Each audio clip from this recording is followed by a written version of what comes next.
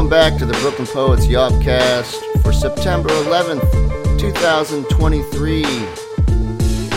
Featuring poet Joanna Solfrian leading our workshop and kicking off the open mic.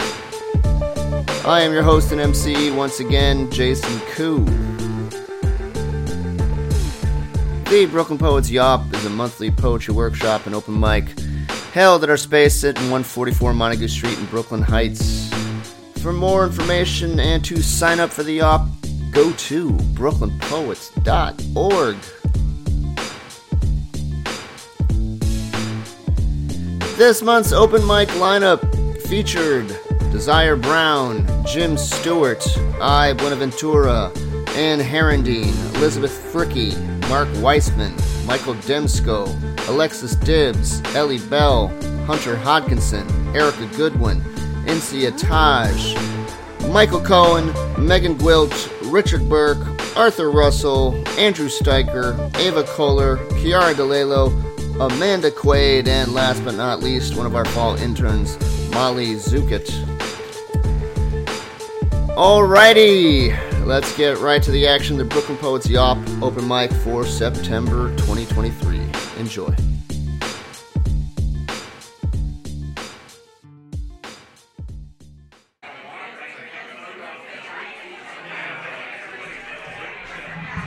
Okay, folks, we're going to get started again with the open mic.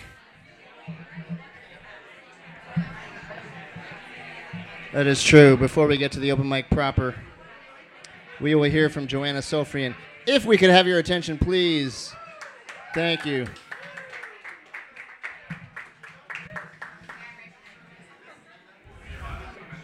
So at every Brooklyn Poets Yawp after the break, the workshop leader is also our featured reader. Joanna Solfrian will feature with a couple of poems at the start of the open mic. It would be so cool if everyone would stop talking. I'm looking at you in the back. I know you're far from the action, but you're close to our hearts. As long as you simmer down. Eventually. After Joanna reads, we will get to the open mic. We always have time for at least 20 readers. We usually have time for a couple more after that. They're still talking. So I'm trying to summon all of the patience that I summoned last night when my baby daughter woke up at 2 a.m. and refused to go back to sleep. She's 16 months old now. You'd think she would get over that, but I held her for 2 hours last night. It was quite the ordeal. Whoever is still talking, please, could you stop? Thank you so much. Just a little bit more respectful to listen as we are beginning the open mic. Thank you so much. Thank you. We appreciate you. As I was saying, if you've ever held a baby for 2 hours, it's like lovely at first and like warm and fuzzy, and then it quickly gets very aggravating after like the first hour. And you're like, just fucking fall asleep.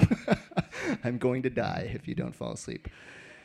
Anyway, a couple of ground rules for the open mic. If you haven't been here before, every reader gets one poem of 3 minutes max on the mic. Please keep to your time. There's a lot of readers. People are dying to get in off the wait list. Taylor Molly didn't get here in time to sign up even for the wait list. He was talking about assassinating some people just to get on that. And he drove here. I'm not sure how it took him so long, but he claims if he had taken his bike, he would have gotten here quicker and signed up. But please keep to your time. It helps us get to more readers. We record the open mic as a podcast that we call the Yawpcast. We publish that usually a couple of weeks after the open mic takes place. If you don't want to be in the recording, you don't have to be, but you do have to talk to me afterwards so that I can edit you out of the recording. It has this, sometimes people share stuff that's like, they're like taking revenge on like an ex or something, and they don't want the ex to hear it. The chances of the ex listening to the podcast, I would say, are pretty low, but they're just covering all their bases. So if that applies to you, just talk to me afterward. Lastly, we vote for Poem of the Month at every Yawp, and the 12 winners of Poem of the Month over the course of the year face off for Poem of the Year honors. That will come in December. The first Saturday in December is the Poem of the Year contest. If you want to mark your calendars, I think we've got this slot in September and then October and November. So we've only got 3 slots left. December is the first slot in the next year's contest. So the number to vote. I'm going to give it to you for the first time for Poem of the Month, and please vote at the end of the open mic, not at the beginning or during or like 2/3 of the way through. If you want to vote for yourself, absolutely okay, but please vote once, and do not tell people that are not present to vote. It is very obvious when suddenly we get like 10 votes in a row for the same person. And if that happens, guess what happens to your votes?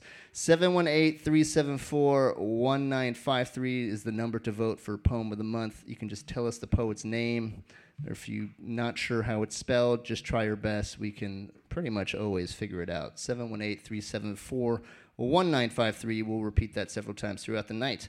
Okay, without further ado, give it up for Joanna Solfrian. Thank you. Thanks to Jason, Chloe, Zoe. I think I got those names right, yes? Oh, I thought you were like guessing my daughter's name. No. Chloe and Zoe Zoe's a bartender, and Chloe's your intern. And Molly. And Molly. I didn't mean Molly. Sorry, Molly. Thank you for putting this together. All right.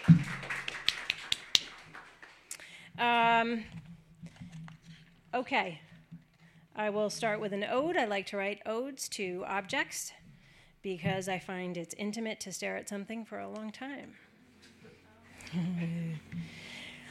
Ode to my lover's armpit. Odd. Oh, hot! I heard odd. Hot. Ode to my lover's armpit. My father used to tape, I said this at a reading I did a couple weeks ago. My father used to tape all the Celtics games, and he would fast forward all the free throws because they're boring. But I don't. I like the free throws. Ode to my lover's armpit. Triumphant, I have found the secret cave longed for by explorers. The cave with paintings of now extinct trees with dark frenzied branches reaching this way and that toward the corona in the sky. O locus of birdsong, from your branches the body sings of a terrestrial and practical madness. The song's counsel runs down spiral canals into my brain, where it marries an old and beautiful despondency. Here, there is no velocity that is anything other than the body's. At this moment, its motion is decidedly demure. A river runs under the cave, it swells and stills and swells. It is unappeasable. No parson, though it is contained under a white stole. Lover, the odorous musk of your valley causes my own verdure to grow. I rest my cheek in your forest and breathe the mad scent of suspended animus. And when I kiss your river, my loins tremble on the bank. There is a taste of sweet mud, and if I allow myself to drown, of salt on my tongue from the sea, which is everyone's lover. Right on. Thank you.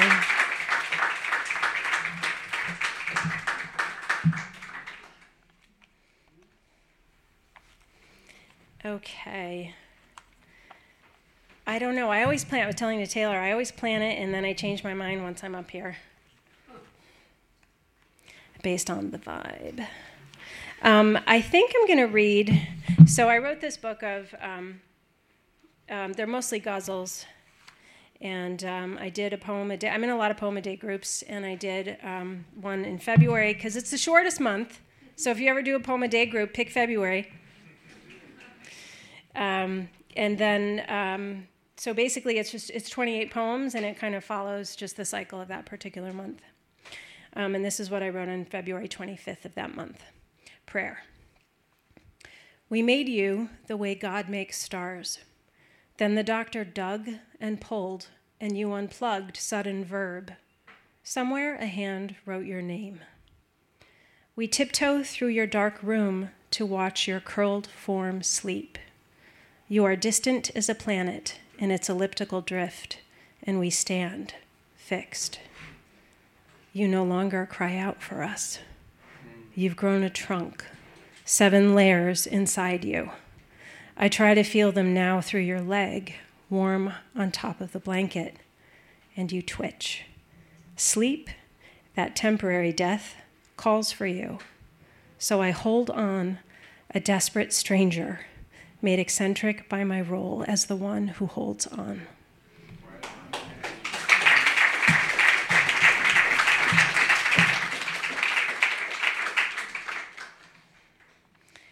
Thank you. This was the one that, and I'll stop here. This is the one that was featured on the Brooklyn Poets Poet of the Week. Has anybody ever tossed ashes before? Yeah, tossed ashes? Yeah. Like somebody who's been cremated, tossed ashes? Yeah. That's fucking weird, isn't it? It's the teeth. Yeah. Yeah. Yeah, it's really intense. I realized I could have done a whole reading on ash poems, but we'll just do one tonight. Okay. And I realize also, in all seriousness, it is 9/11, which is a hard day for a lot of people. So here's one called Grown Up. You scooped up handfuls of your mother one Easter Sunday. You stood on a cold beach and tossed. The wind blew her back onto your body, into the seams of your shoes, igniting, you did not know at the time, a decade-long crisis regarding what to do with them. Thinking she was food, the gulls came. 1.9 decades later, you find yourself scooping up handfuls of your father on a chartered lobster boat. The sun presides over all, blankly, blessings and whatnot coming out of its mouth. Scattering is illegal, so the captain maneuvers out of sight from land behind the lighthouse and cuts the engine. Take that, shithead gulls. Your children are delighted by the allowable littering of roses. Your father is cold. There's a bit of bone. A friend had sent a note. That night at your reading, I felt your mother's presence, and she clearly told me to tell you she's proud. You'd had a glass of wine afterward. I know that sounds weird. Love for them has made your heart permanent. It dashes itself against the cliffs, gray and vertically veined with mica. The earth is stuck in a tectonic shrug. These things happen. You don't begrudge the captain who needs to cover his ass. He shows the children a lobster, explains how the feathers indicate that it's female. Lobsters can swim up to 30 miles per hour, which is fast, but you would like to point out, not as fast as the suits who zip up the dead. Later, you return home to the city and watch the glue fall off the stars. There's a man on the subway whose face you want to touch. Thank you.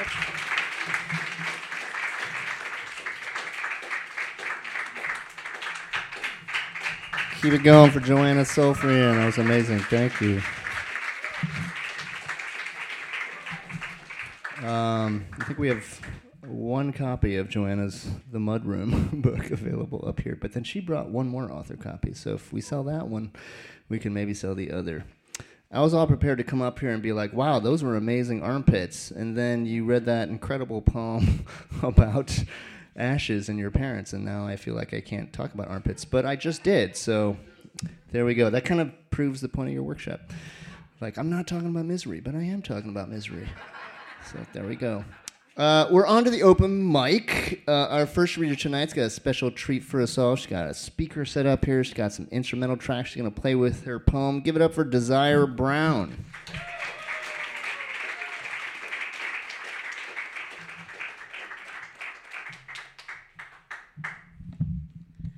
How everyone doing tonight? Thank you for coming out. Have you ever cried but your tears doesn't touch a pillow? It goes down your heart. Have you? It's okay to cry. I just want you to know. This one is called Tears Within, a poem I wrote.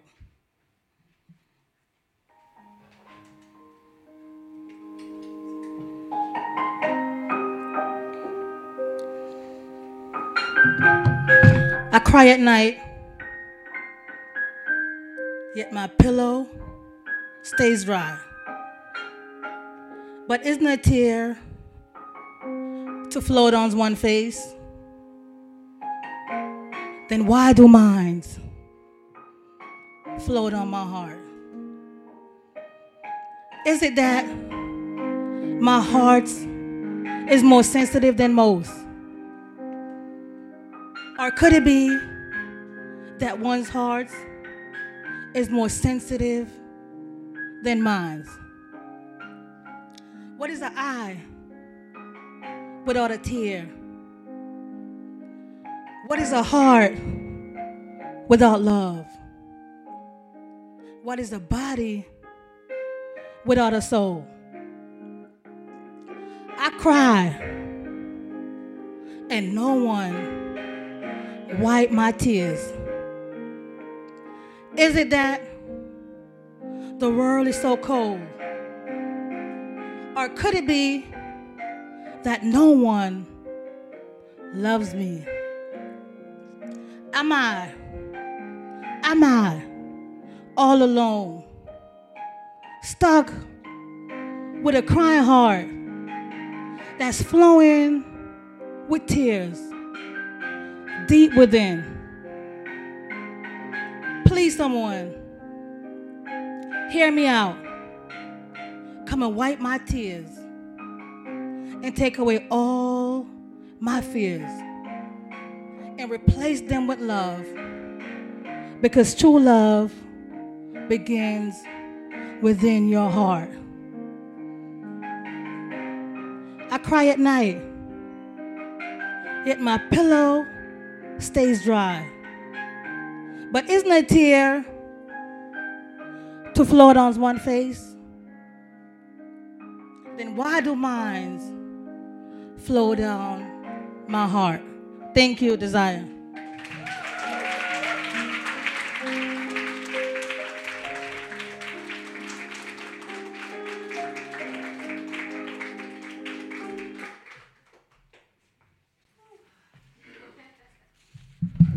The music was so abruptly cut off. I was looking to walk back up to that.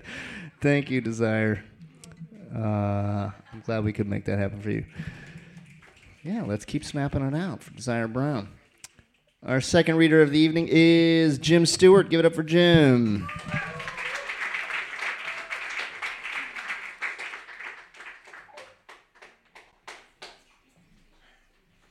Hey, so earlier this year, a friend of mine from my slam days passed on, a guy named Danny Solis. And I wrote this back then, but I haven't read it till now. Hey, Coyote, I heard you didn't slip your foot out of the trap this time. Heard you got off the stage for good. Sorry, am I doing this right? I only knew you a few years, but those fucking years.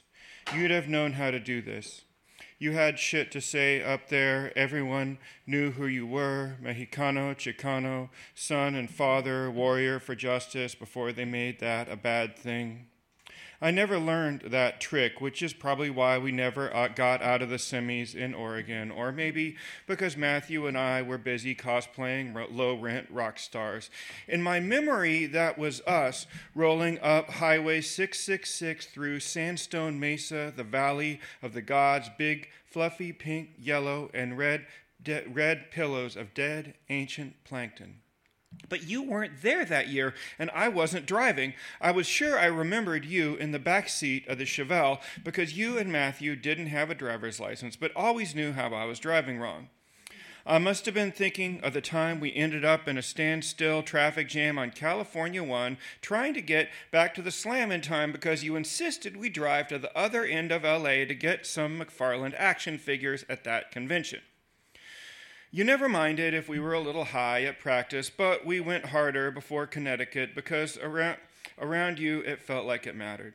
And now I look and no one's even made you a Wikipedia page, no page on the Poetry Foundation website, and fuck knows I'll never get one because we weren't that kind of poets, the kind where no one clapped until you finished the whole reading. And if Submittable had been around for us to pour tokens into the Shakespeare lottery, we'd have told them to fuck all the way off. And those other kind of poets were probably better, but we had more fun. And every woman who knew you will say nothing but how your arms were open and welcome your eyes on theirs as equals. With guys, it was different. We all knew that too, but look, it was all of our fault. Our brains poisoned by the Greek alphabet, some bullshit someone made looking at some wolves at the zoo. We bounced off each other, and I'll say at least half the time you lost your shit on me, you were absolutely right.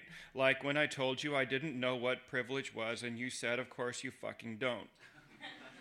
Took me a while to figure that out. Sorry I didn't give the audience the whole story. I told you I didn't like tequila because once on it I slept with another man's wife, and you laughed and said, I thought you were going to say another man.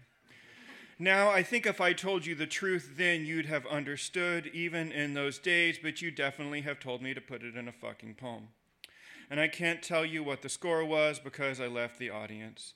The Dingo is just some brew pub now. The Nuyorican is another generation who won't give a shit who won in 1995, like you'd probably say it should be.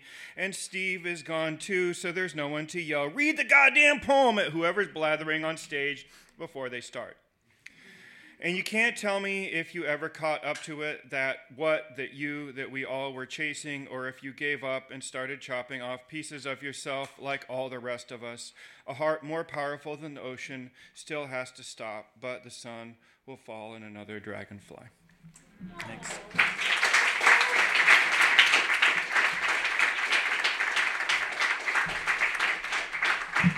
Great poem, Jim. Thank you.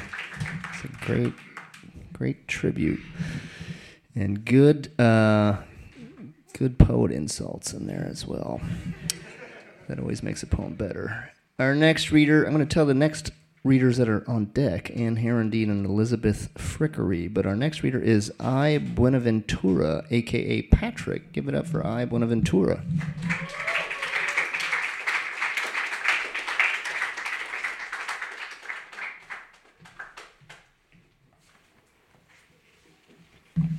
Hi, everyone. Some of you know lately that there's been a lot of transphobia, and there is a history of vilifying trans folks, which has led to trans people being threatened, harassed, or assaulted or killed for being who they are. I am trans, and I identify as transmasculine, and because I have a little background in self-defense, I wanted to figure out what I could do to help the trans community on the self-defense front. So I came up with this poem. And it's a little different because self-defense for trans people can be different, especially trans women of color. Okay. It's called... Let me just get this up.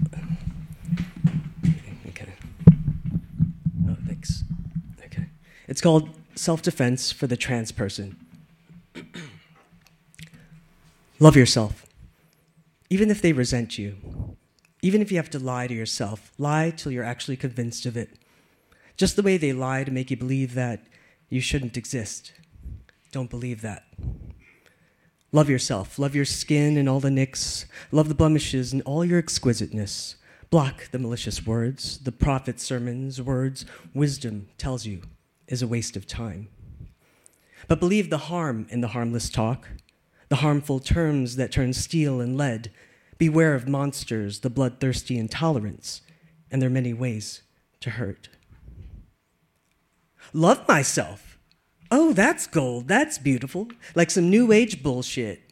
You want me to tell that turf, that racist, that bigot, that would-be murderer, and every other reductive phrase that I can think of, that I love myself. Wisdom, instruction on the prevention of my death, all wrapped up in some generic duplex. Did you want an extra syllable tacked onto that? Love myself. Don't you think I do that already, and then what? Will it stop them from treating me like I'm some freak? Or putting their hands on me? Oh, they want to put their hands on me. But why am I acceptable to fuck and not love? Why am I forgettable when they beat me to death? You talk from your upper middle privilege, with your middle-of-the-road polo image, your light skin and transmasculine advantage, as if an ounce of prevention is gonna fix it. Who are these people who don't know me? Who are these people who want to hurt me? These people who, if they'd only reflect, talk to their therapist, not project their fear-mongered insecurities onto everyone else, and locate the humanity in themselves. Oh, I love a lock, but why do I have to wait for them to see that I am human and to stop hurting me? Give me something real that is not a waste of my time. I know the basics of keeping safe, and that it's no guarantee in any way. The loving part of me would like to tell you, go ahead, jam your stiletto-tipped nails into their head, rip their eyeballs straight out. It might be a proportional defense for the propagandist's mass attempt to condemn you for how you look, for daring to be yourself. But I can't do that, though I just did. I know I can't save you. I'm trying to save myself too. And I know I don't know everything and that you can't rely on everyone else. And sometimes I just want to tell the haters the way I think the universe works. That in another life, you may be me.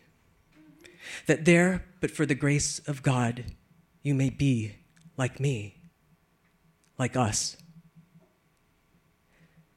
I know it's hard to understand what it is like to be trans and to see that we too are divine. But I don't think that it's so hard to be compassionate. I don't think that it's so hard to be kind.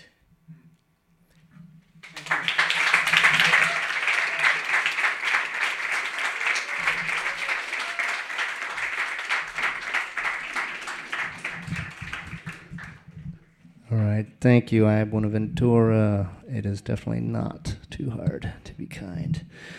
Our next poet of the evening is Anne Herendine. Give it up for Anne.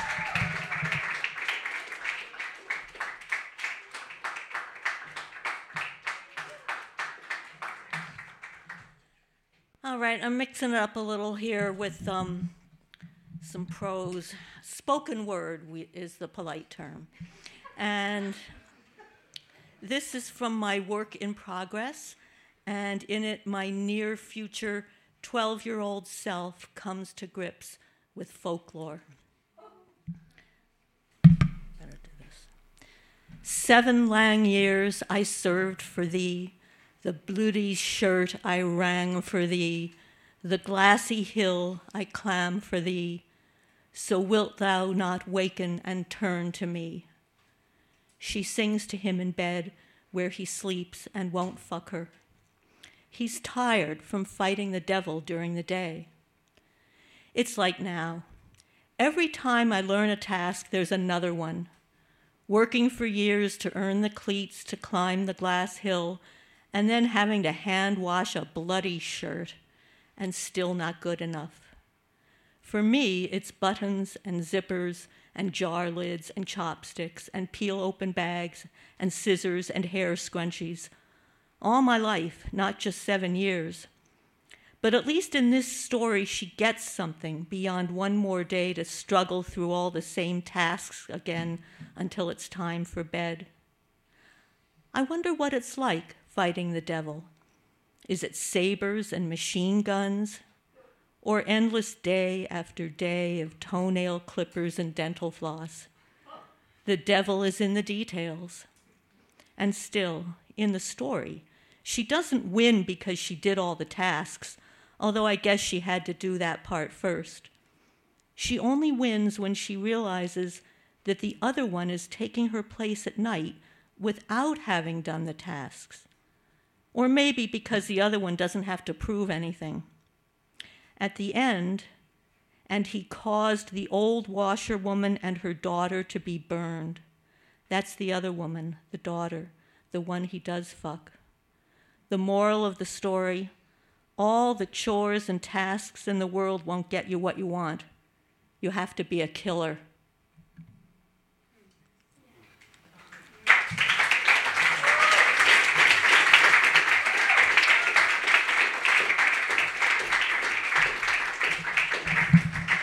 All right, thank you, Anne. Table 3. Is Anne sitting at table 3? She is sitting at table. Table 3 is really long, by the way. It's essentially 2 tables. But you have to be a killer to sit at table 3, apparently.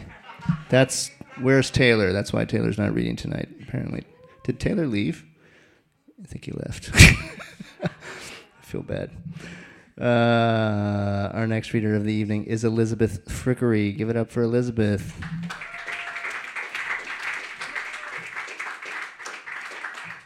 Not to be that person, but it is Fricky as in Fricky Fresh.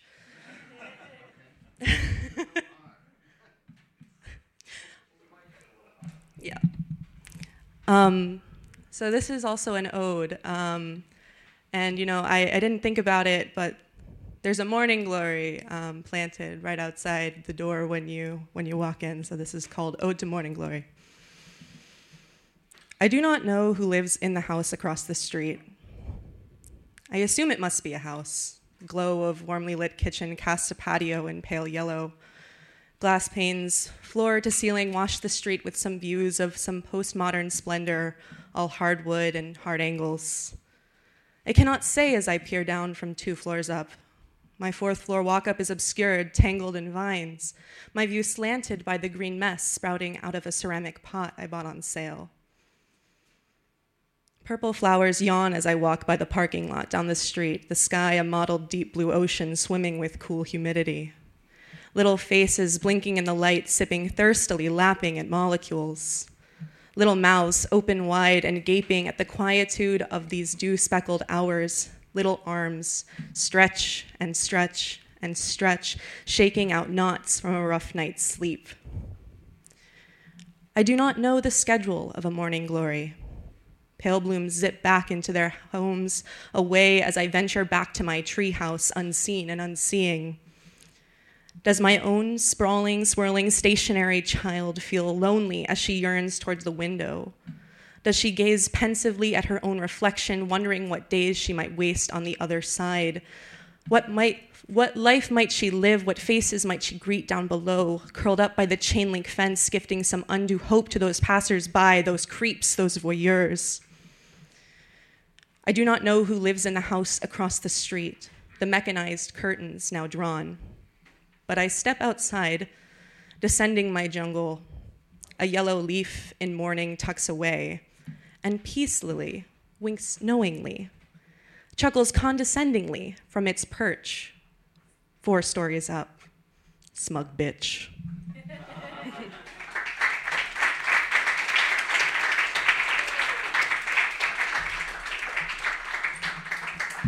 All right, great ending. Elizabeth Fricky. And by all means, be that person. If I say your name incorrectly, it might be just because I can't read your handwriting, but correct the fuck out of me when you get up here. Do not apologize. Our next readers that are on deck are Michael Demsko and Alexis Dibbs, but our next reader, I realize I said next a few times, you might be confused, but the very next person to read is Mark Weissman. Give it up for Mark.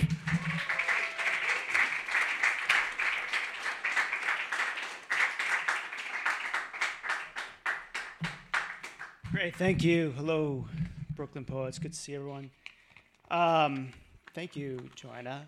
That's it's got to be one of my favorite poems. I realize how much maybe I've stolen from Wallace Stevens through the years.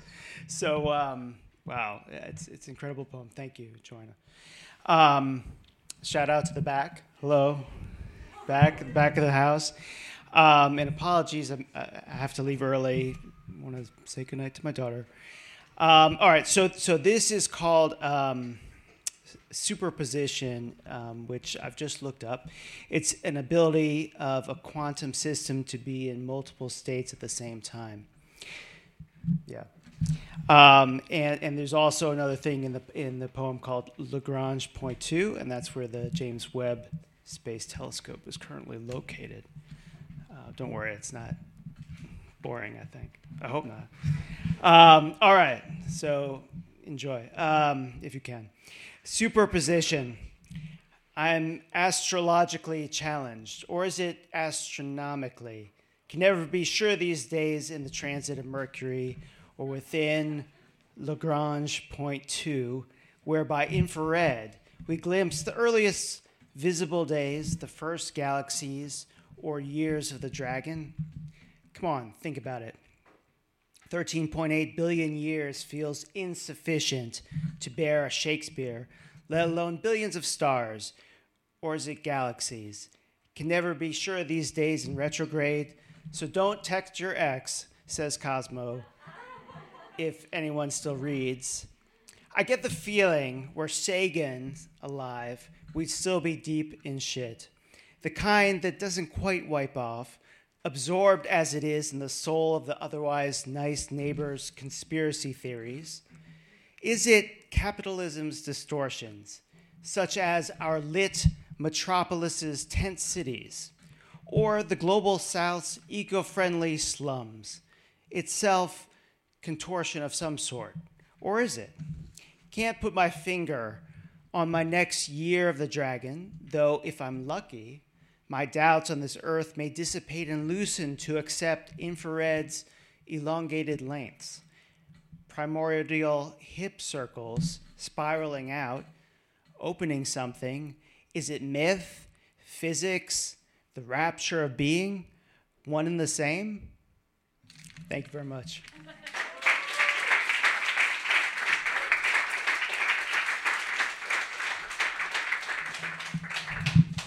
All right, thank you, Mark.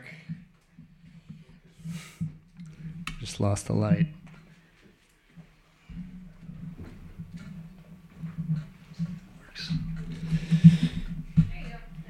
Yeah, let's not move this podium when we come up here, poets. Our next reader of the evening is Michael Demsko. Give it up for Michael.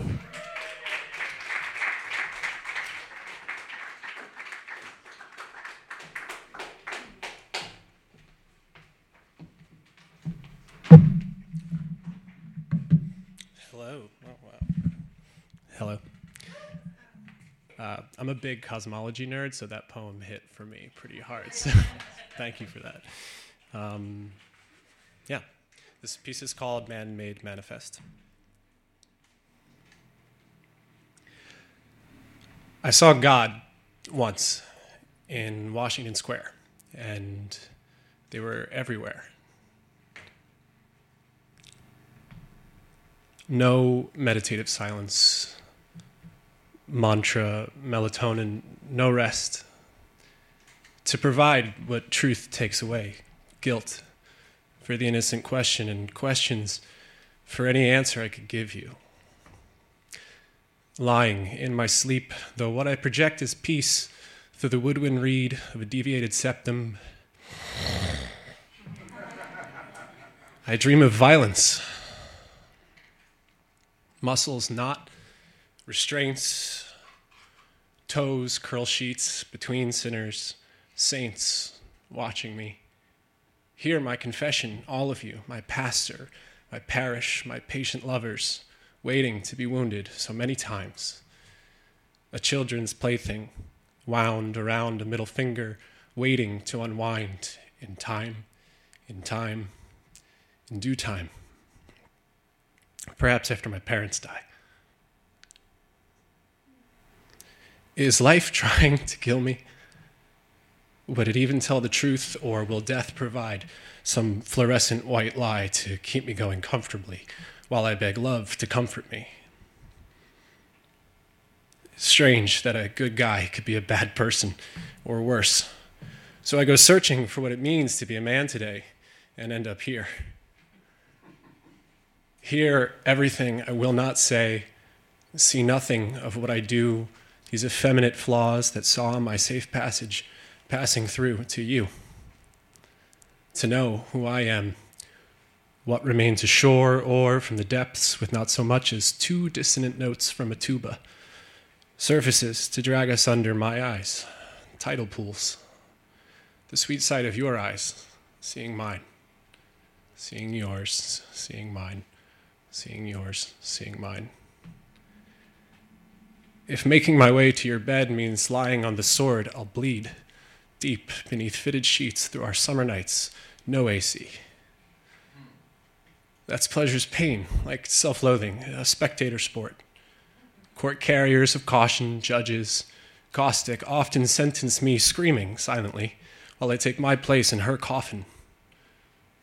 Dutiful, serving time when you, an intruder, truth, putting your hand in mine, touching home, these vacant sands. No patience, but no demands, tenderly telling me it is time, now, without excuses, now with such love, and now without nuisance, like the first time, and finally admit some queer nature inside of me. Understand when I accept it, you will never be understood.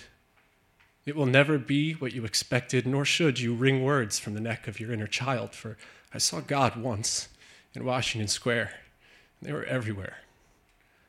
I thank the ones that left me now for what they left behind.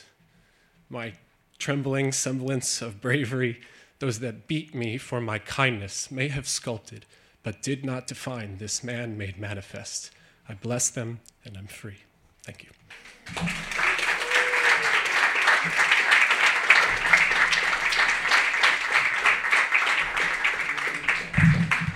All right. Thank you, Michael. On deck, we've got Ellie Bell and Hunter Hodkinson. Our next poet of the evening is Alexis Dibbs. Give it up for Alexis.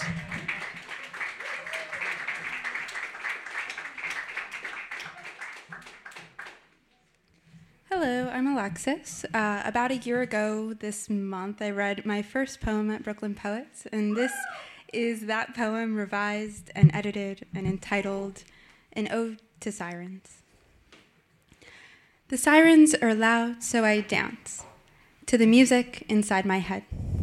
The sirens, a disco ball spinning and reflecting, the labels on the prescription, whoever understands them. Craving a feeling of ecstasy, you pop one in, with no concern for the complexity of the chemicals we put into our system. And like terms and conditions, we always agree obliviously. With convenience or obsession, the click of a button, a line at the entrance. This party isn't what I expected, but I accept. The sirens are blasting, and everyone is still dancing to the music inside my head. My face expressionless as I walk towards the ambulance. I've been here before. The night doesn't always end the way you planned for. Sirens are flashing, and I can't help but announcing you are the life of the party. Red, white, and blue, the fireworks, they go off for you. We are celebrating the relapse of your sobriety. You dance like no one else is watching, but we are. We're all here applauding. The click of a button, snap of the camera, flash. The image of you in the rear view mirror is not the disposable picture I imagined having. Unconscious and breathless, hopefully the film this time doesn't develop. Hopefully the pharmacy loses your address. I dance, even though the party has ended. I can't stop you from living a life where you didn't choose the set list. Left on shuffle, let's pause and keep dancing to the music of the sirens. Thank you.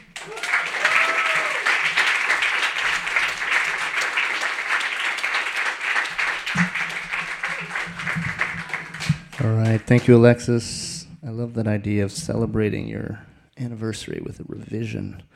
It is a true poet move. Our next reader is Ellie Bell. Give it up for Ellie.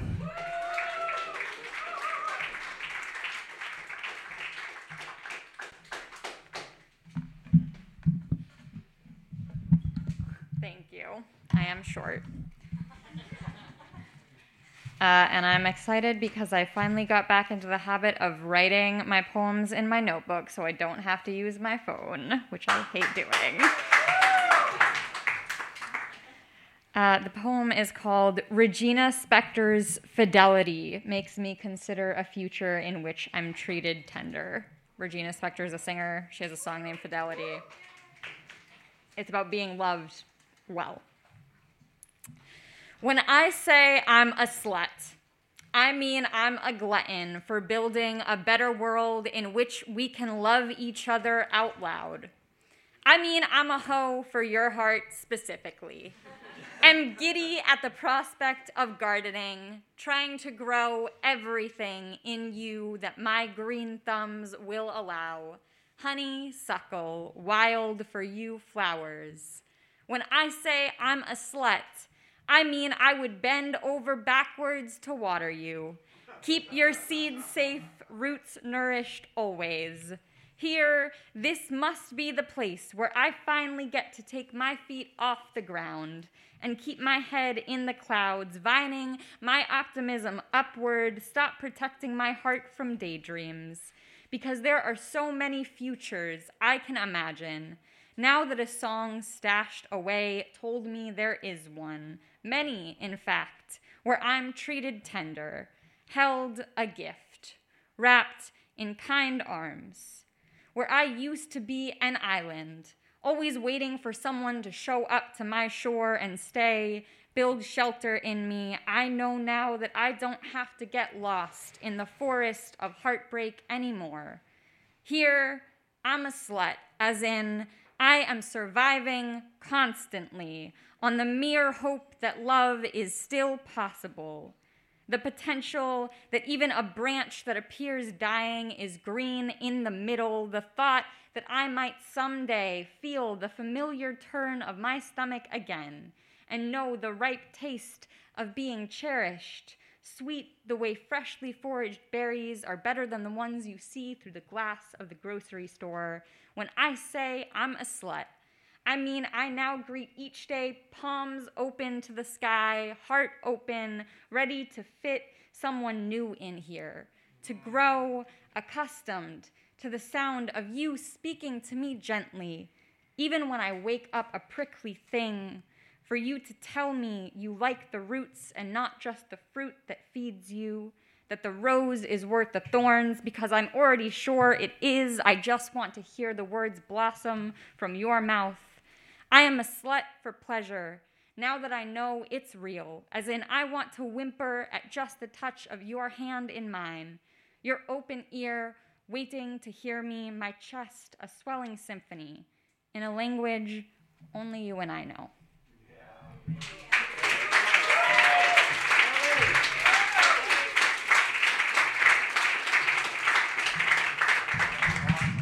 All right, thank you, Ellie.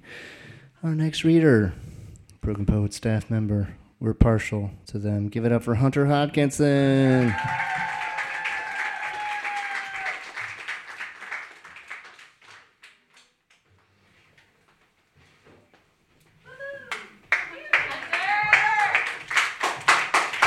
Hello, everyone.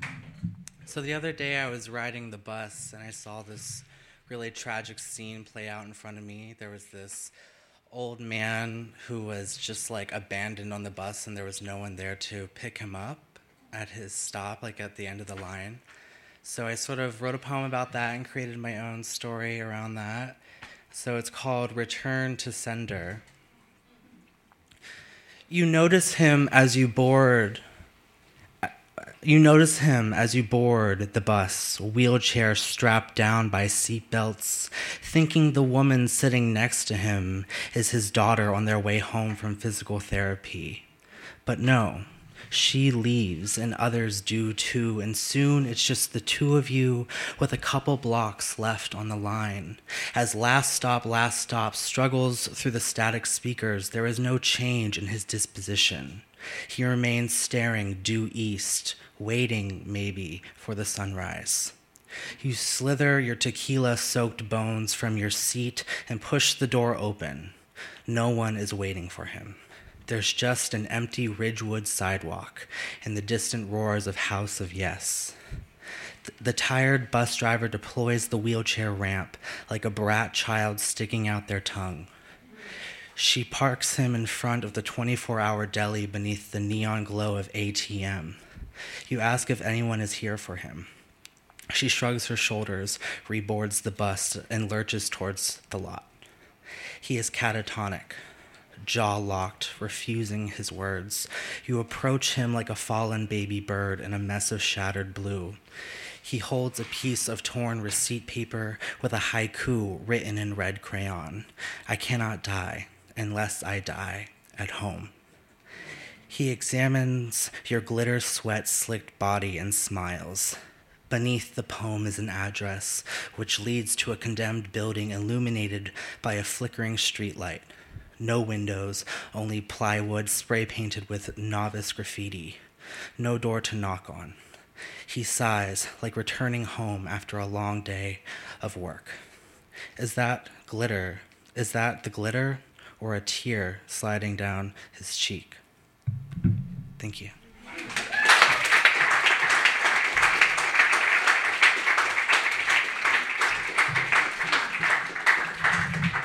Okay, beautiful poem. Thank you, Hunter. How many people live in Ridgewood here? I was like, Hunter didn't even raise their hands. I was going to say, an empty Ridgewood sidewalk. That sounds super depressing. But, I mean, no shade towards Ridgewood. I've just been there, and it seems a little depressing. Okay, anyway, enough personal commentary. Our next reader of the evening is Erica Goodwin. Give it up for Erica.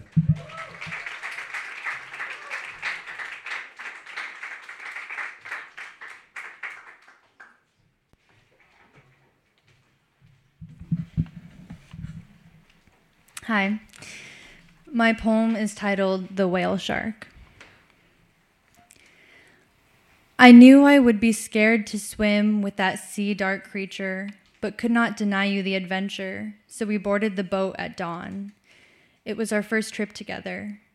The night before, I watched from the hotel bed as you soaked your underwater camera in various solutions, gentle and precise as I'd come to know you. On the boat, you held my knotted hair as I leaned over the edge, queasy, half hoping we wouldn't find one. But I didn't mean it, and when reports finally came of a juvenile feeding at the surface, I let you fit the snorkel on my face. The boat heaved on swollen waves. The water's surface was inscrutable. The captain signaled, and I leapt after you into that unknowable void, where I found the giant fish beside me, all spotted, sloping spine, gliding gorgeous through the blue. How good it felt then to fear what could hurt me and find peace instead. Even when it left, I felt a presence still, alive and precious, suspended in that wild water between us. I caught my breath. You looked me in the eye. Thank you.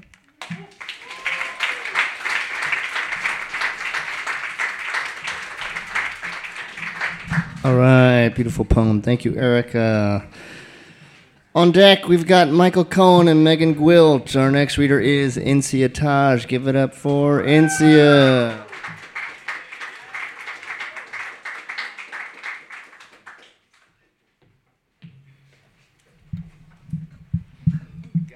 I'm also short.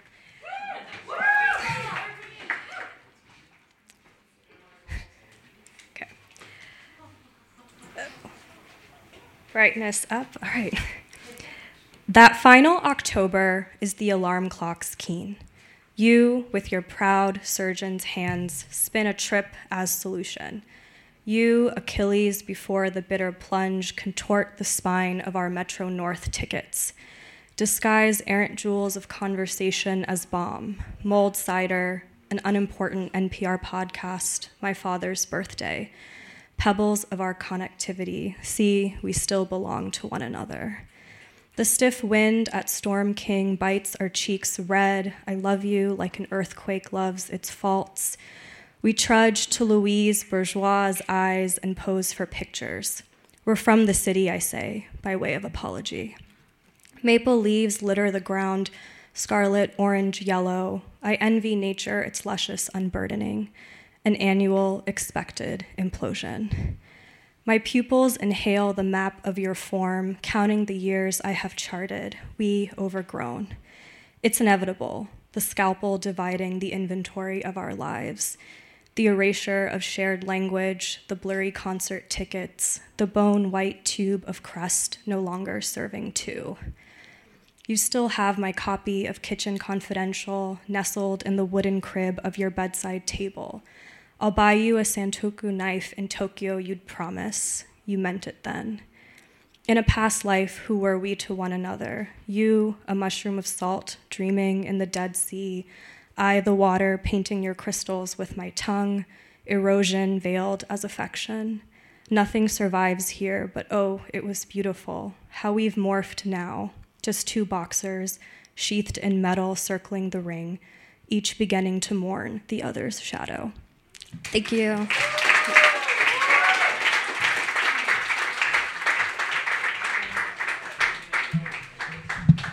Okay, beautiful poem. Erosion veiled as affection. Amazing line. Our next poet is making his way to the front. Give it up for Michael Cohen.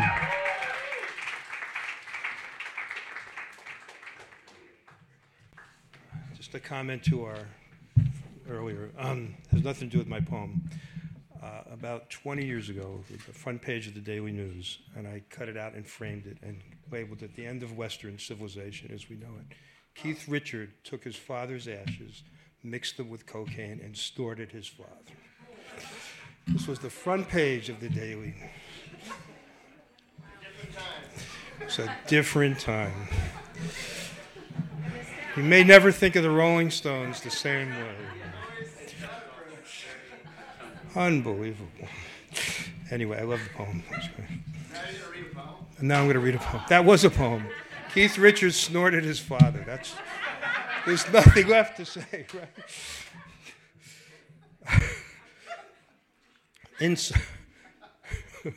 Inside, I just want to start with one comment to all those who struggle. I was trying to rhyme a bit in this poem.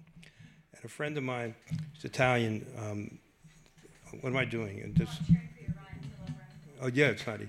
Italian has 8 times more rhymes than English. So if you struggle not to sound sing-songy, which is really not easy to do, and I was jealous. It's a beautiful language, but we don't have a lot of rhymes, so forgive me in advance. Inside, death doesn't scare. It's dying that's painful. As you look to the sky, blue turns to purple. You're blind as the man whose voice from the rooftops toppled all time and conquered the sand. The dog who's loved loves in return. Clocks all run backwards, and you're lost in the game of throwing a ball as high as you can, as catching as dust makes memory slam hard on the cracked slate of the walk. The muffled cars crawl and the women all talk. The future in dreams was rain on white birch. The summer bags for sleeping held secrets so deep, and years before you would weep for the losses that surround like a soft steel cocoon. It's both grief and madness that makes the night moon. All the laughter and buttons you tried to undo, and the poet let in the light, reciting words that were there, and these words became your salvation and prayer. She left you, you left her, and the world spins around. And the cosmos reveal that one secret sound of all notes together, played with one breath. Inside this poem is another poem, and inside that poem is nothing. And inside nothing is another world, and inside that world is a poem. Thank you.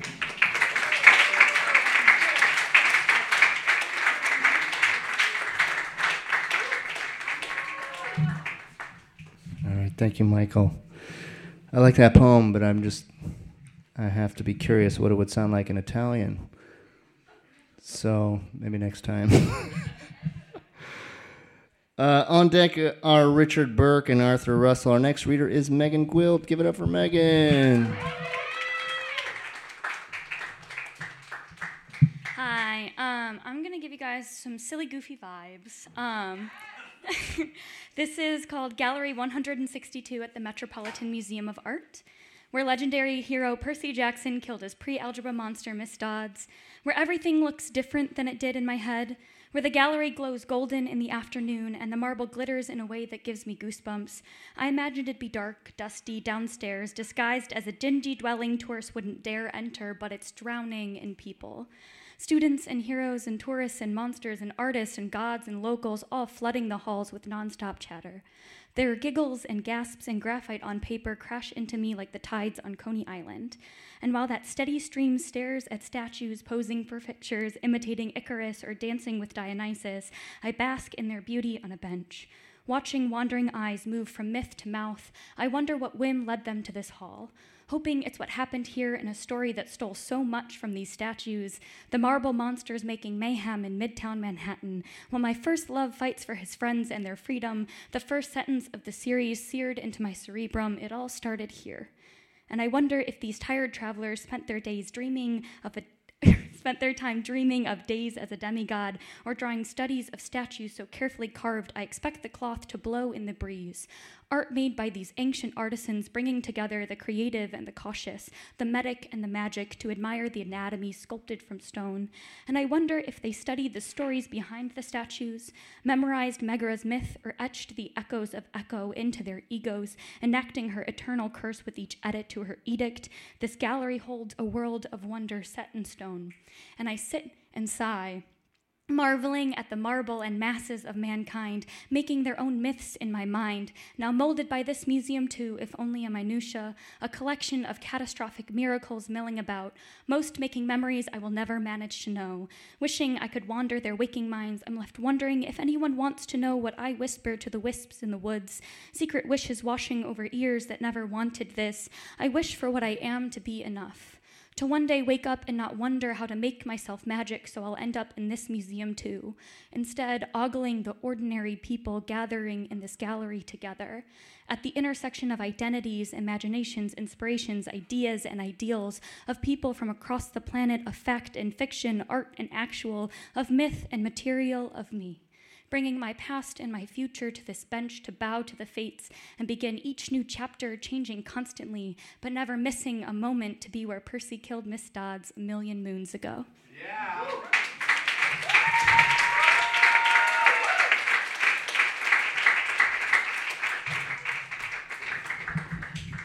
All right, thank you, Megan. Terrific poem. Our next reader is Richard Burke. Give it up for Richard.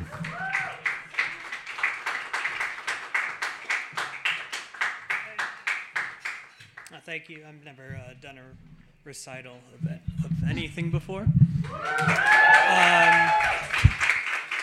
So this is a historical poem. It is about, mythology and colonialism.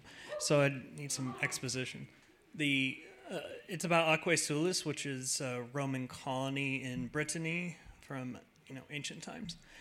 And one funny thing Romans do is that they make all of their works made out of lead. And so they made a bathhouse of lead immediately above a spring. And so everyone used it as a resort, a healing resort, but they were just being steeped in lead. So as a result, obviously they were just always hurting themselves. And so one other thing is that they replaced the old goddess or the indigenous goddess of the area with a similar goddess, but one of revenge, because people would complain about having their stuff stolen while at the bathhouse because they were naked.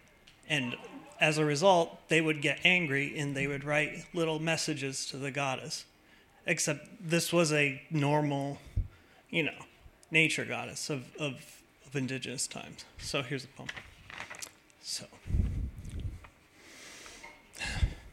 All right.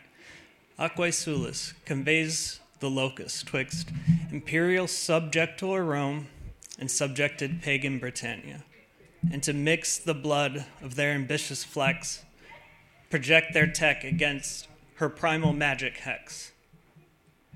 Her Sulis Minerva could flow her store of aqua nectar. Geothermal runes bejeweled her pearls as pearls, her slender nape before their right. To spring and effervesce the soon-arrived hydraulic fluid life, her core. But now the blessed spring's ancient flow drips along stone cracks towards a spacious pool beneath. Momentous stone arches, not sprung but smothers the pilfered land. Mock goddess head atop this worship epicenter. Slabs of carved rock to plug its flow of ceremonies. Now it's steeped in Rome's idle, well-funded paranoid, which sought Galenic health healing from seltzer invented. Dos picaros entered left, jocund but leery, that discarded wealth about could adorn their pockets. Their somnolent praise been spotted, and their song follows. Gramps got the gladius, snoozing, though, within his 5-foot radius. Swipe that out in public, no matter how heinous. The high-forted hunkle, snot bubble out of his nose. Cathartic glow to roll that vegetable, as trad cats snooping for a honey that's vesticle. Let's exchange the blade for Numas, Ares' gifted gold that groom us. They part the scene, blade wrapped in its makeshift sheath. Gramps etched choice words to the goddess. 4 ladies enter right, already wealthy. Mind that these baths steam to vaunted heights, and ladies likewise vaunted bejeweled wrists, anklets, rings on digits, sigils of their steep genealogy. Yet this is not the land of their goddess. Defiant Sulis Minerva, in clandestine vindication, loosed their jewels from her with their magic solvent. Thus, centuries worth of jewelry down the drain, discarded as pebbles along the Avon shores. For centuries, each of these ladies were rolled by Sulis Minerva. Thank you.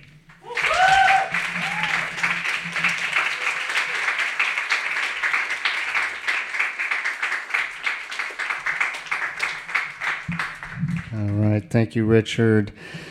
On deck, we've got Andrew Steicher and Eva Koehler, but our next reader, very special reader, longtime Brooklyn Poets Yawp, he's got his debut chapbook coming out in October.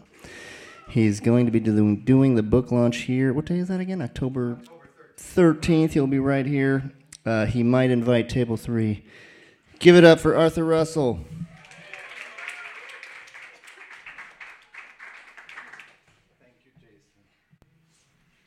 Thank you all.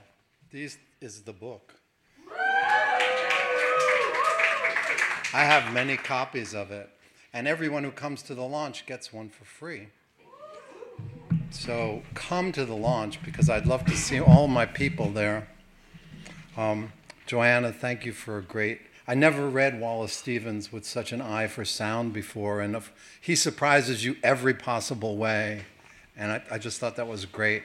So I'll dedicate this reading to you. Anyway, there's a reference in this to an album that's playing in the car, and that album is Crosby, Stills and Nash' first album from 1969, and the song titles are from it.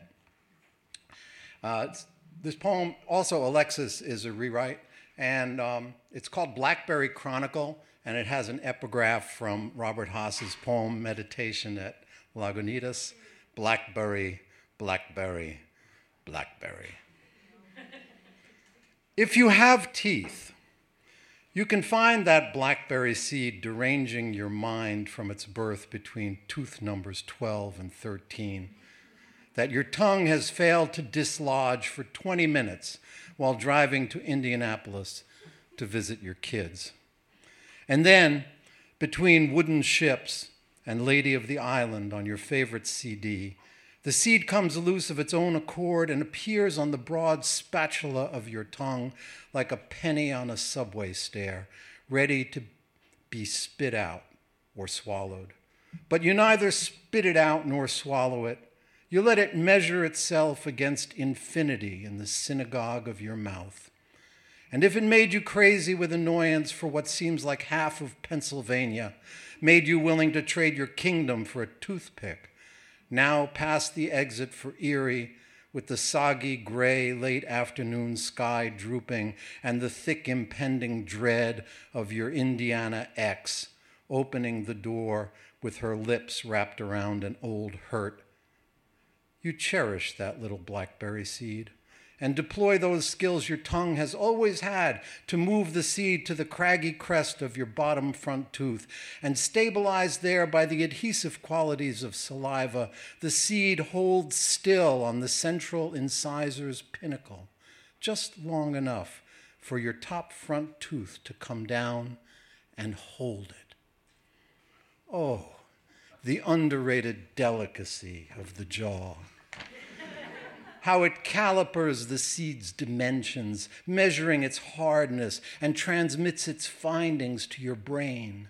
A brain that never wanted anything but monkey bars or Aztec pyramids to climb, but now foresees you standing at the front door, craning to peer over your angry ex's shoulder to see your daughter in her Cinderella blue and yellow dress coming down the hall, and your son behind her, jumping with every step to catch your eye, and in your freighted mind, as you pass into Ohio, between helplessly hoping and long time gone, the rat-a-tat of windshield rain and the purgatory of this highway make you cry, a stupid little sob that starts as a sniffle and fills your lower lids with tears. And that becomes the moment you bite down on the blackberry seed, expressing its minuscule bit of pulp whose earthy blandness promises nothing, but somehow reminds you of how far this blackberry has come to reach this end, from some Mexican berry farm where it grew from a hard white proto-berry, to the burgeoning purple nodules glistening in the sun, to the dirt in the ridges of the fingerprints of the migrant who picked it, and the many hands working on the dark conveyor that leads to the clear plastic clamshell, and 2 days in the dark, cold truck, only to arrive at your stop and shop before dawn, where the guy with the ponytail who works the overnight shift tears open the crate and puts them out for sale where you found them, half a pint for $5.99 on that rush from Friday work to pack the car to go to Indianapolis to see your kids.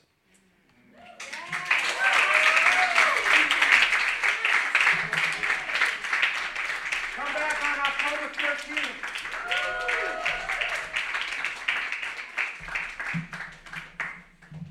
All right, man. Blackberries. If you like that, wait till you hear Arthur read his poems about car washes. It was like one person was like, yeah. Was that you, Kiara? That was table 3. Why is everyone leaving? Hunter, why are you leaving? It's fine. It's fine. You can go. I'm judging you a little bit, but I love you, so you can leave. Our next reader is Andrew Steiker. Give it up for Andrew. Where are you at?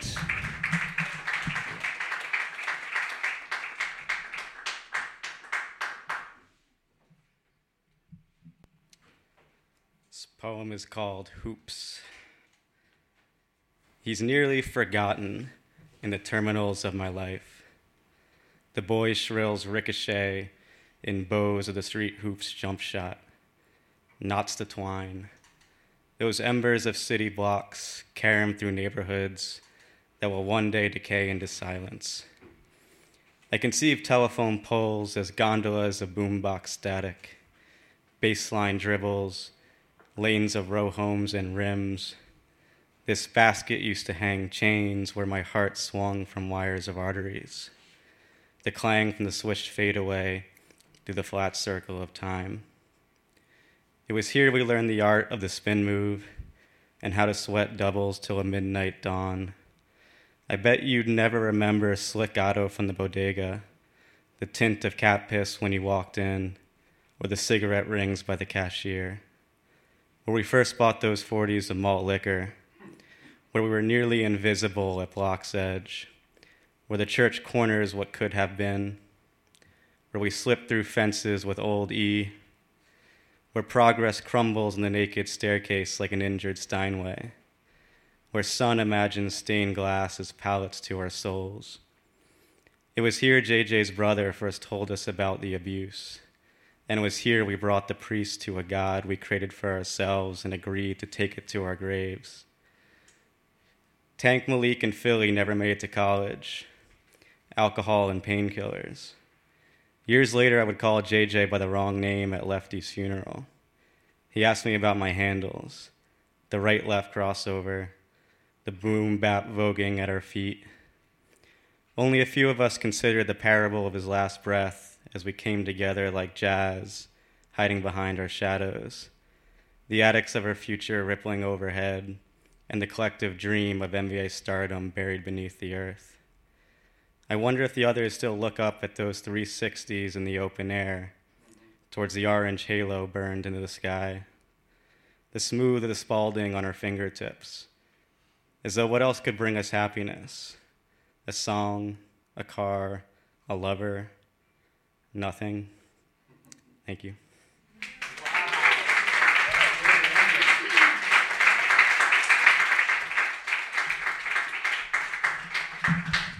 Right. I love a sports poem. That was beautiful. Basketball poem. How about those Cleveland Browns? Huh? Can we get a round of applause for the Cleveland Browns? I feel like there's a lot of Bengals fans here. What the fuck? That was the first time the Browns have won their home opener since 2004. Okay? So just appreciate that.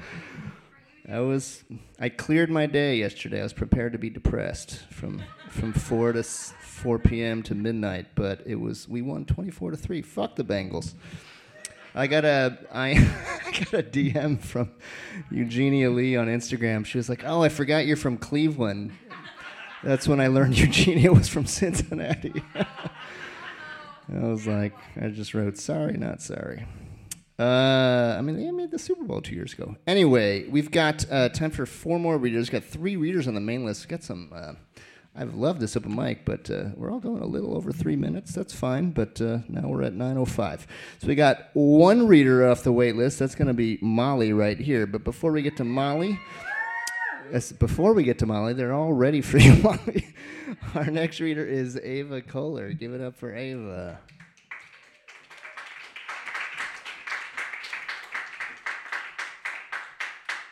Thanks, guys. The good news is I do tend to write shorter poems. Y'all are encouraging me to write longer ones, but we'll get there. This poem is called Solo Passage. The sign at the Humboldt County Regional Redwood Park bluntly warns me that solo hikers are more likely to get eaten by mountain lions. I add this to the growing list of indignities of being single and 30-something. Like the cost of a 1-bedroom apartment, and how I always have to sit next to strangers on the plane. Like my birthdays ticking past, 4 minutes to midnight now on the Wombsday clock. Like how I have to plan 21 meals every week, and it is always my turn to do the dishes. Yeah. Like how my married friends invite me to a Galentine's brunch, and after the second mimosa, they pat my hand and say, "You know, we envy your freedom, actually." And how I don't tell them that love is a walled garden I've never been inside, and I'm not sure why I want to go, except I was walking the dog at 3 a.m., because he had diarrhea, and there is no one else. And I kept thinking about Noah and how all the single animals drowned. The sign at the entrance to Humboldt County Regional Redwood Park offers me a second fact. Redwood's roots are too shallow for their skyward ambitions. Underneath the soil, the whole forest reaches out their grimy fingers and hold on. And that's how they stay standing. Thank you.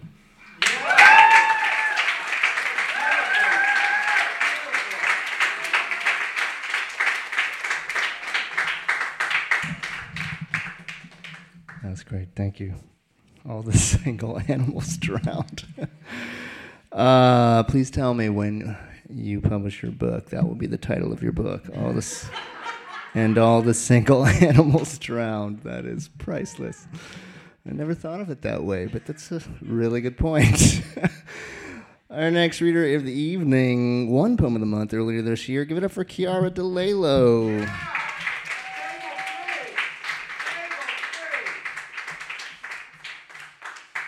Thank you so much for staying. I'm Kiara. Yeah, go for it.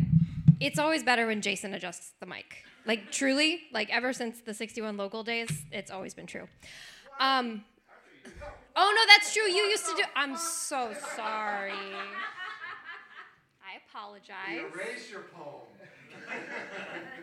It's okay. It's okay. We all need to suffer a couple of humiliations now and again. God knows I do the same thing. Okay. Fair warning. This poem has stuff about spiders. Just so you know. It also quotes Woody Allen. And I'm way more conflicted about the Woody Allen part than I am about the spiders. Someone that I was talking to and having a really nice conversation with over a decade ago mentioned this quote, and he was a film person. So I'm like, okay, that makes sense why you're quoting Woody Allen. Also, it was over 10 years ago, different world. So I just wanted you to know that. But Michael, you paraphrased the very quote about death. So, like, it's there for the content, not because it's from Woody Allen. I feel like I should tell you this.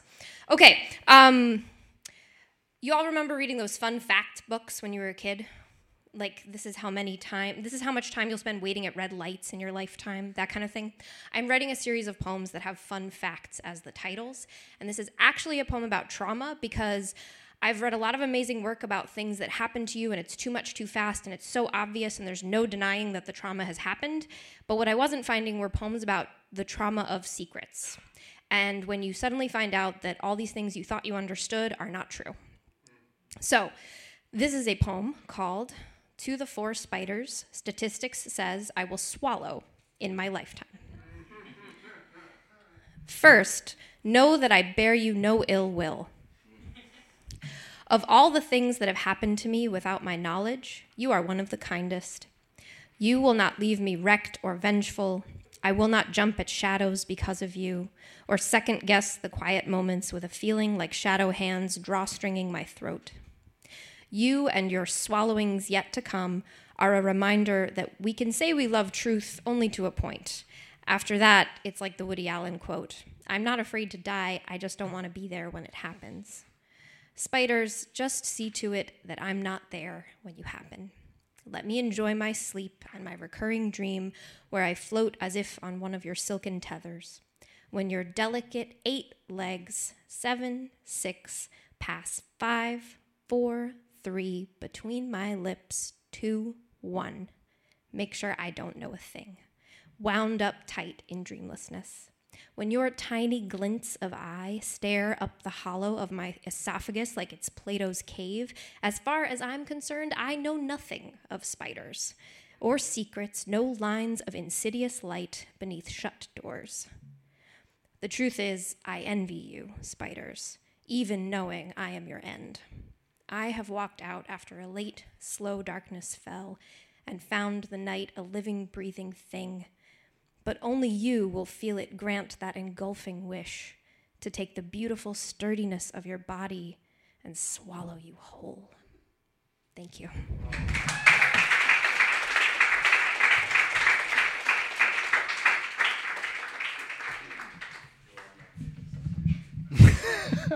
Did you say you are magnificent? That was so... I was going to say, that's so sweet. That's like my worst nightmare, swallowing spiders in my sleep. Yeah, thank you. It didn't help, but thank you. I killed a huge spider right outside my door the other day. Yeah, it was like, it's like when you kill a spider, there's like the juice is left. It was a really big spider. It was almost a tarantula. Just not that big. We've got 2 more readers. Our next reader is Amanda Quaid. Where are you at, Amanda? Yeah. There she is.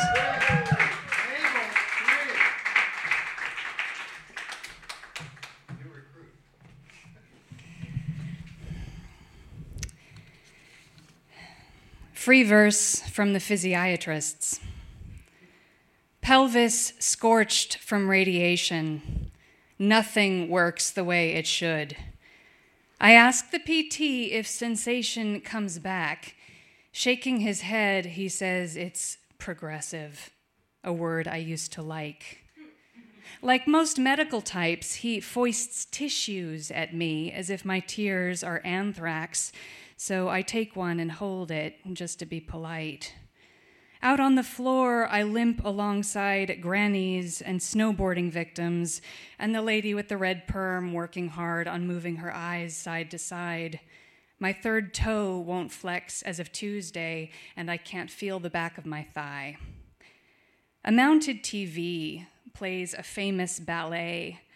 I gaze from my broke-down body, transfixed by one leaping lord. Bring on cavaliers in marzipan tights. Oh, surrogate body under the lights, do a quick temple leve and then cast yourself off with astonishing speed and the grace of a panther pursuing its prey. I can't hear the music, but you, cavalier, are the orchestra, muscles and nerves playing love serenades, and for one grand jeté, we are all parfaitement assemblés, all of us healing or broken in time with canes and diapers, incessant specialists, my charts, tissue pushers, and fear. Oh, cavalier, look what a body can do. Look here. Thank you.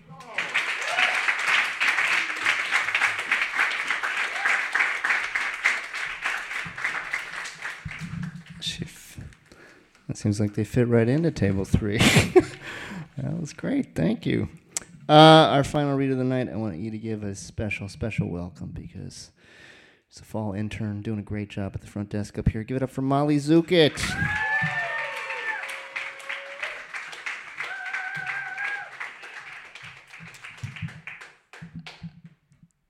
I have not been in the habit of writing much lately, which is something that I'm trying to change, but I was here, working here over the weekend, and I follow this photographer on Instagram named Nora Nord, and they posted this photo, this person hanging out of their kitchen window, and the window looked exactly like a window that used to be in, or is still in, but was in a wood shop that I worked at briefly in college. So I wrote a poem called Labor of Love, which is the name of that photo, about that. It's as if when they blinked, their eyes got stuck halfway open, pollen and sawdust tinting the windows into a permanent haze. From sunup, light storms the shop, so Alex built a dark room in our closet. I wrap my fingers around the developing tanks just for a break from any heat. A reminder, there's light and love, not the sun. I say this 1,000 times, probably less patient with myself than other people. Summer, the banally named parking lot stray, bears his belly to the glass so that skin, fur, the window are all one. I rename him Sun Boy, Summy Tummy, Sweet Sum, and later, when he slinks inside to sleep on my feet, I hope he dreams of names for me too. Every day I split in two. One self daydreams to trumpeting cicadas, body sprawled and hoping for the sun's arms to reach out and hold mine. The other self hides behind the cloudy windows and does not know where warmth comes from. We switch places every hour. It's exhausting, but we're scared of getting stuck. Thank you.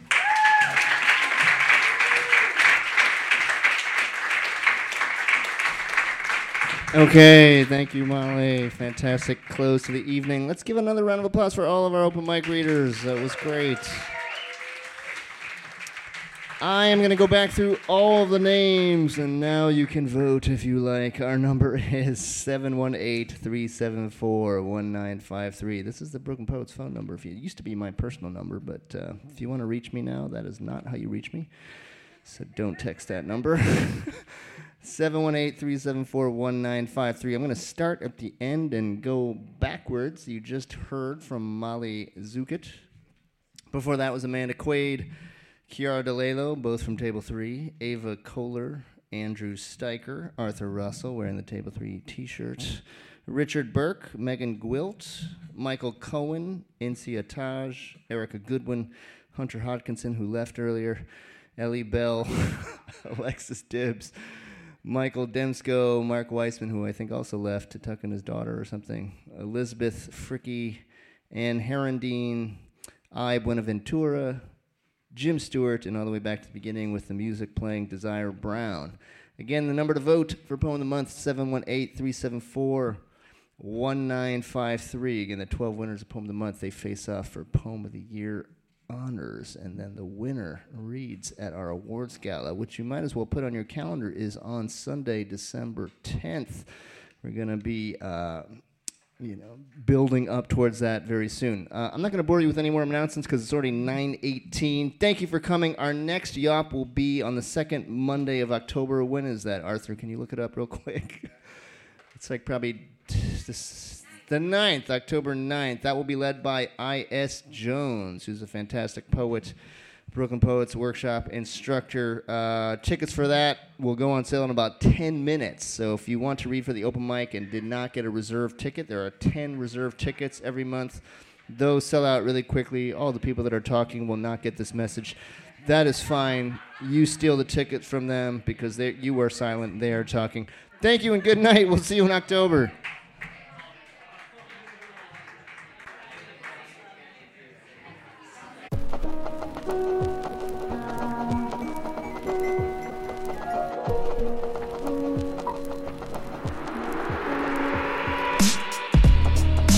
There you have it, the Brooklyn Poets Yawp open mic for September 11th, 2023.